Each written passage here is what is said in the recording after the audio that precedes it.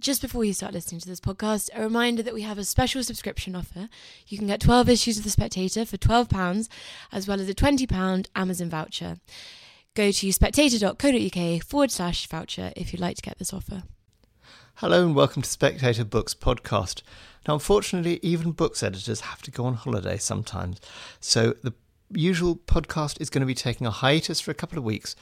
But so that there's not a gaping gap in your life where the podcast once was, we're bringing out a couple of our old favourites to tide you over these summer months.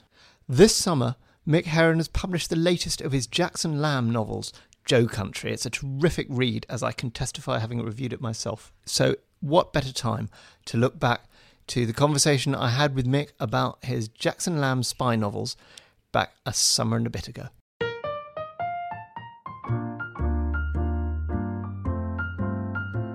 Hello and welcome to the Spectator Books podcast.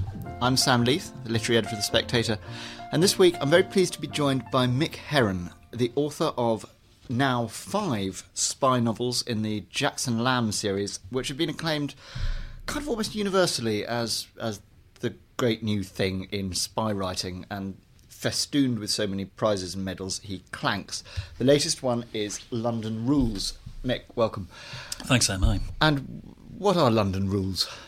Oh, well, nobody knows. They're not written down anywhere. So I decided that London Rules were the kind of unwritten laws of how one goes about doing things in politics, essentially, not just espionage in London. And Rule 1, which isn't written down anywhere, but everybody knows, just reads cover your arse. So much of what happens in the novel London Rules is about people passing the buck for things that have happened. There's a phrase in it, political fear. Political fear is the fear that the blame for something bad might happen on one of the people present at any given meeting. I see a lot of that. That sort of idea of, cock-ups and cover-ups thing seems to kind of go right through these novels. For those who don't know them, can you give a sort of brief sketch of who are the slow horses and what is Slough House? Because your sort of central, the central sort of organisation in this is not quite proper spies. They're kind of cashiered spies, aren't they? Indeed not. Slough House is described frequently as an administrative oubliette of the Secret Service.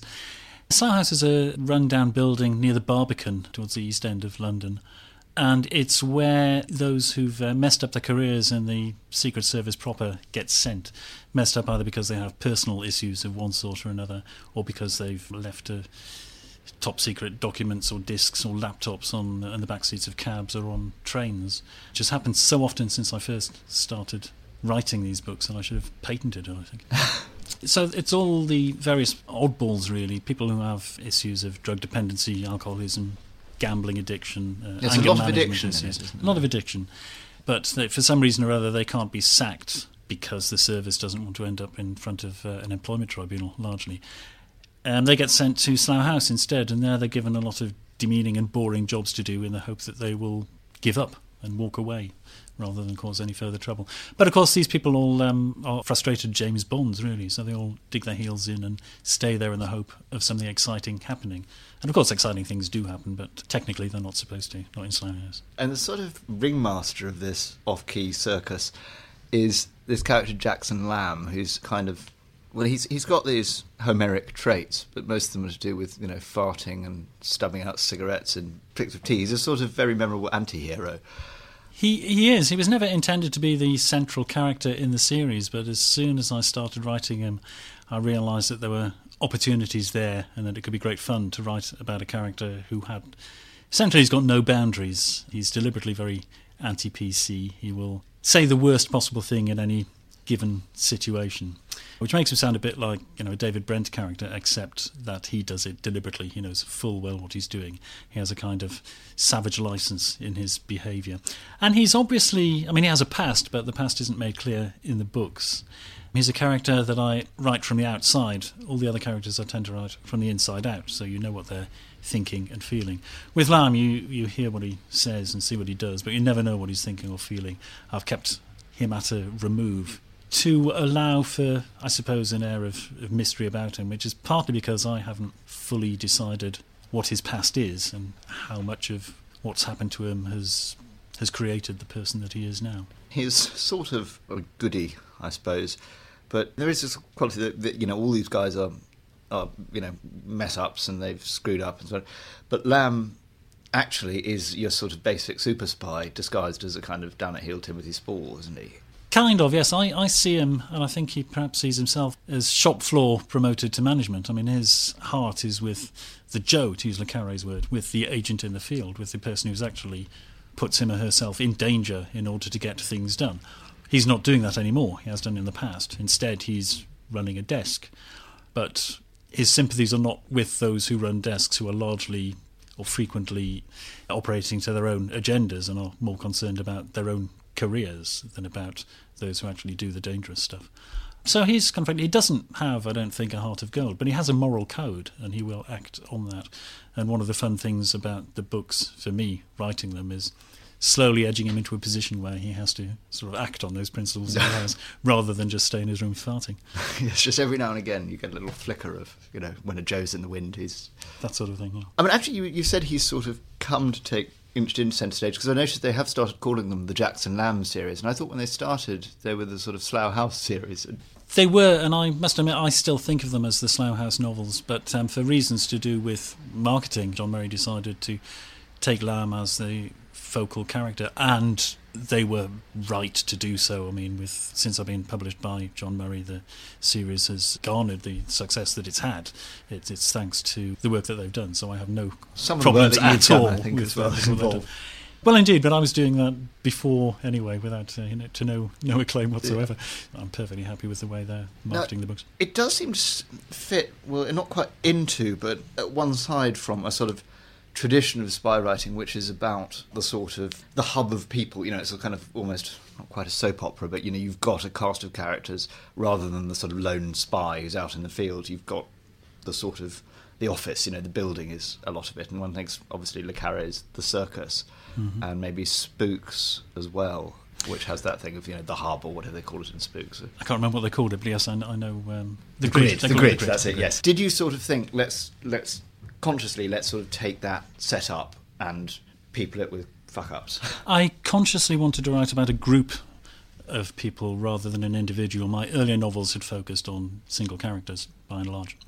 So I wanted to write an ensemble piece, and various other things fed into that to create the scenario that I came up with. One was location. I mean, Slough House is a real building. It's very near where I used to work, near the Barbican.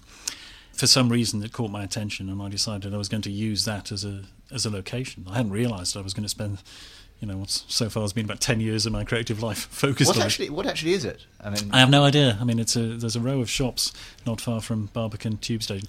If you read the books, you can locate it. I had an email from an American reader last week who sent me a photograph. He said he'd been in London lately and was this Slough House, and it was. And not only was that, it was taken from the same location where I'd taken a series of photographs that I keep for research, I suppose. So yeah, you can identify the place, and I don't know. I mean, if anybody actually working there, whatever it is, were to read one of these books, they'd know I was writing about their building. I'm not sure what will happen then. And so there was that. There was a location. There were, various other events like the bombs in 2005, which made me realise that writing about, other huge terror events or about, geopolitics was something that was more available, if you like, than I had thought it was. These aren't things that are happening on the other side of the world. These don't happen, at a distance. They're there. They're there in the world we move through when we're on our way to work. You can become involved in these things, like it or not. Suddenly we're all part of it. And that was a bit of an eye-opener for me in that way. And it made that world seem open to me to write about in a way that it hadn't before. I mean, I'm not an expert on politics or world event. I listen to Radio 4 and that's about it.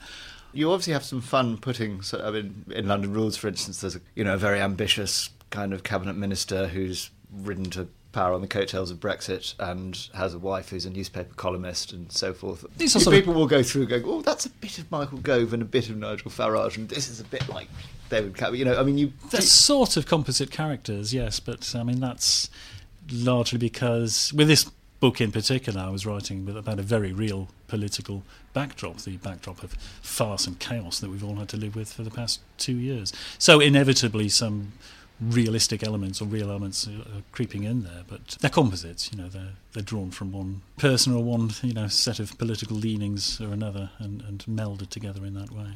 How much do you have to know about what actual spies do? I mean, we know Le Carré does, but is it something you sort of research, or do you just make it up out of whole cloth in the way Banks used to? Make it up out of whole cloth, really. I mean, I've read, I'm a huge admirer of Le Carré, I've read all his books, I watched Spooks, so we're all drawing on that kind of fiction kitty that's there and available to anybody who's, immersed themselves in this stuff in any way. But the rest of it I just make up, because what I'm really writing about, in a sense, are people working in an office. They happen to be spies, but perhaps the more important thing about them is that they're ordinary Londoners, by and large, who live here and go to work in the morning and worry about, the rent or the mortgage or whatever, in the same way that other people do. So there's that. And also, I know from experience and also from simple observation that large organisations tend to be dysfunctional. And, the Secret Service is a large organisation, so I assume there's a huge amount of dysfunction of one sort or another goes on there. So I write about that, but that's just from, the awareness of what the working life is like. It's not awareness of what a spy's life is like. Do you think of yourself as a comic novelist? Because there is a sort of blend of human observation and comedy. And I think there's a great deal of humour in the books. I didn't set out to do that when I started. What I discovered quite early on in Slow Horses, really as soon as I started writing it, was that I'd found the voice that I had never found in the previous novels. I'm very proud of my earlier books, but they're different, they're tonally different. Writing Slow Horses, I found what felt to me like the appropriate way of telling the stories about these characters that I had to tell. And that just involved a lot of black humour, partly because of the lives these people are living, which is largely one of thwarted ambition and frustration of one sort or another. So they're inevitably going to be snarky with each other, and the best way of putting that onto the page, I think, is through humour. And also because I found that writing about politics brought out the cynic in me. I mean, I think that the tone of the books is far more cynical than I, as a person, am. The narrative voice is as much of a character as Jackson Lamb is. And the tone of that narrative voice is one of deep cynicism and suspicion and the expectation that everybody is in it for themselves. Does a worldview kind of come with a spy setup? I mean, I guess it does. I mean, most of the writers you think of who are most allied to the field, like Le Carré or someone like Graham Greene, I mean, you can see that these people have a very definite worldview, which is there in all their novels. So I guess that's true. And for me, cynicism is largely what drives it. The other thing I did want to ask you about was there's a sort of slap-happy quality with which occasionally you'll kill off your apparently main characters. Does that just go with the territory, or is that something that you thought, you need the reader not to be confident that we're going to have the same guy in the next? A lot of it is that. I mean, I do find that once you've killed off a couple of main characters, you can put any of your characters in jeopardy and the reader will not be sure that they're going to come out of it all right. So that matters a great deal.